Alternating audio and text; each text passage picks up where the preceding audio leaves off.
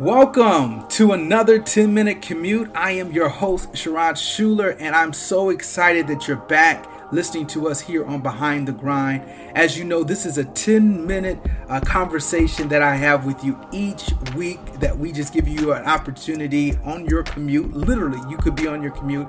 We get a chance to share and dialogue with you, or it just may be your opportunity just to listen in and tap in. But the ultimate result of this 10-minute commute is to prepare you or give you some inspiration, encouragement on your journey, whatever that journey may be.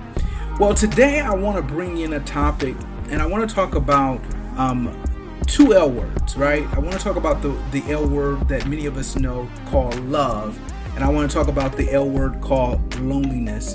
And if you stick with me for this 10 minutes, you'll get where I'm going with this. Loneliness and love, two words that one we hear a lot of. We always hear people talking about love. We understand the magnitude of love, the power of love on the surface level, right? But we don't talk about loneliness, right? We talk about love, but we don't talk about loneliness, a little more deeper type of word. Loneliness is something that many people struggle with. You know, whether they're introverted, extroverted, loneliness does show its head. And what I'm realizing being in a place like New York City, it's a very crowded, busy city. And there's so many people, and I thought to myself, there has to be people that at times can never feel lonely, right? I was thinking to myself, there's no way in a place like this could you feel lonely, could you feel by yourself. But when you really scale it back and you get deep under the surface, you realize in a place like this, it is very easy to possibly be lonely, right?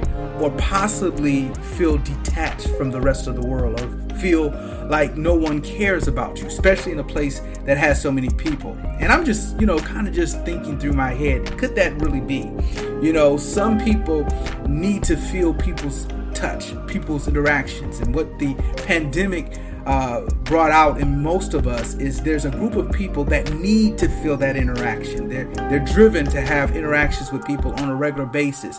And the moment we had the pandemic snatched away from those individuals, it was a struggle. Then there's another group of people that can function without actually being around people, right? They're able to function in solitude. They're able to function when they need to. They peek their head out kind of like that turtle and see people when they need to, but they're good if they don't have to, And so the pandemic may have allowed those individuals to be able to get more comfortable in this state.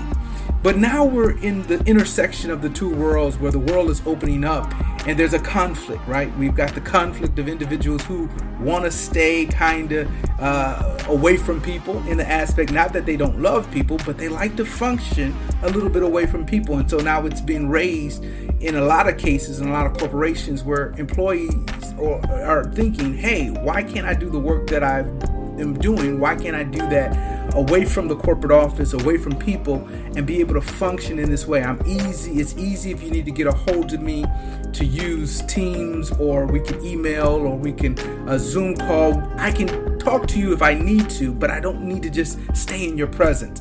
And then there's another group of people, which is traditionally executives and team leaders who have egos. Let's just be real. They have egos to want everybody to get back into the office. These are people that are probably more outgoing, and they want to see the interaction. They want people to come. But a lot of it is not for the sake of team, because the truth of the matter is there has been studies that show that a lot of companies have been more productive in this state of working from home, but yet leaders and different individuals want individuals to come back because it's what they're familiar with. It's camaraderie. It's being able to walk the aisles and walk the different things, walk through and see people and lay their eyes on people.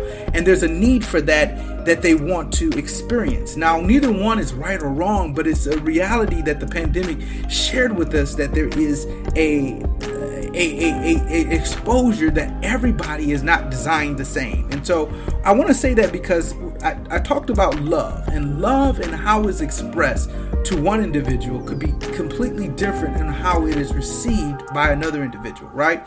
And so I'm thinking about a place like New York City, the hustle, the bustle, people coming and going, so many people, 8.5 million people live in this condensed space. And I thought to myself coming here, wow, there's no way in the world coming to a place like this. You're close, everything is tight. There's no way in the world that a person could ever feel lonely in a place like New York City, right? There's no way you could feel lonely. But I want to pose that question. Is it possible to be in a place like this and still be lonely? I think it's possible. Why? If you don't have this thing called love. When love is not experienced, when you're not feeling connected, if you're an individual that needs to feel connected and people to pay attention to you, it's possible to be in a place like this and struggle, right? And struggle with not feeling connected or struggle with it. But then there's a group of people that can thrive and can move and can maneuver in an environment like this and do very well in a crowded city, almost as if they can blend in and move like nothing ever happened and don't need so much interaction.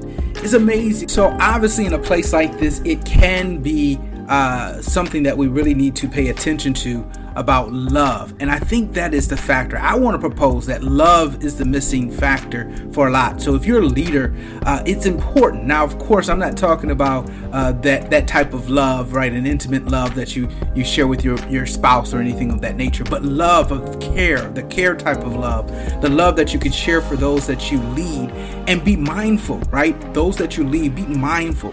Some people that you're leading may not just need you to tell them what to do all the time. Maybe they just need you to care, right? They may need you to care, and that may be the motivation they need to produce and to be better, right? We need to check in as leaders on those that we lead, make sure that we are following up with them. It's possible that just a text, right? Just to let people know that you're thinking about them could be powerful. Even though I'm not in your presence, I'm thinking about you. So that person who does not necessarily need to interact with you, if you're sending them a text, they'll be good, right? Just checking in on them, praying, right? Even though someone may not even actually know that you're praying for them, actually praying for them, really taking time to place somebody on your mind and actually pray for them. So there's a person that you're leading, it could be a peer, it could even be your boss, praying for individuals to make sure that they are felt covered and they feel love. I think that's important. I think it's also important to pick up the phone, right? We're in a day and time where people don't pick up the phone. Picking up the phone and actually calling someone.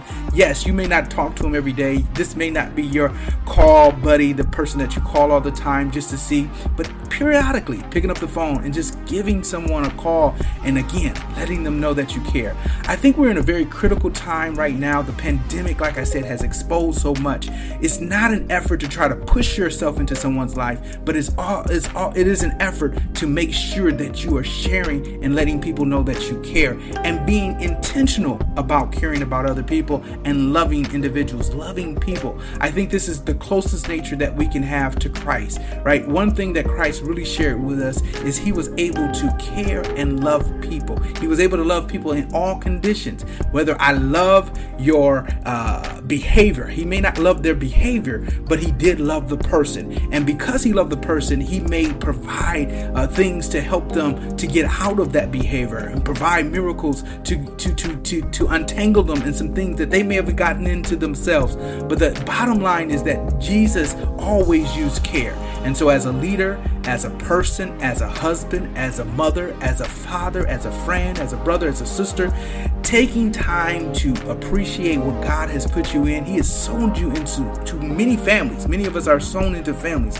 And I think this pandemic really helped us to understand the importance of family.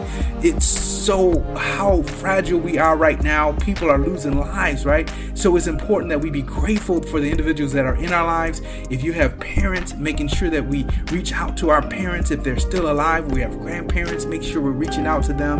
If we have children, whoever we have, people around us, brothers and sisters, cousins, people we may not talk to, again, on the regular basis, but they are still family. I think this is a very critical time that we express the love of care. So again, this message is all over the place, I would say, but it's a fundamental lesson that I think all of us need, a word that we all need to hear. It's one of the fruits of the Spirit, of course. It is love. And I want to share with you in this time where people are going through so much. They have just come out of isolation. They've just come free. This is a time to share love like never before. You know, I'm traveling more, and the truth of the matter is people are still on edge. People are still touchy. People are wearing masks. People aren't wearing masks. People are vaxxed. People are not vaxxed. People have got all kinds of different things going on, but the number one thing that solves the problem, the number one thing that causes people to come out of what they're going through is this thing called love. Paying attention to somebody, looking a person in the eye, letting them know that you love them. I think this thing will overcome this spirit, this thing that has come over our land that's got people panicking, people feeling lonely, people feeling scared, people in survival mode. All of these things, I think love will conquer it all. You know, that's all I have to share for you today. If you get more time, go and meditate on the fruits of the Spirit. Galatians does a great job of helping us see the fruits of the Spirit. Look at these fruits, apply them in your life. I think that's a good start. And today's word was about love over loneliness.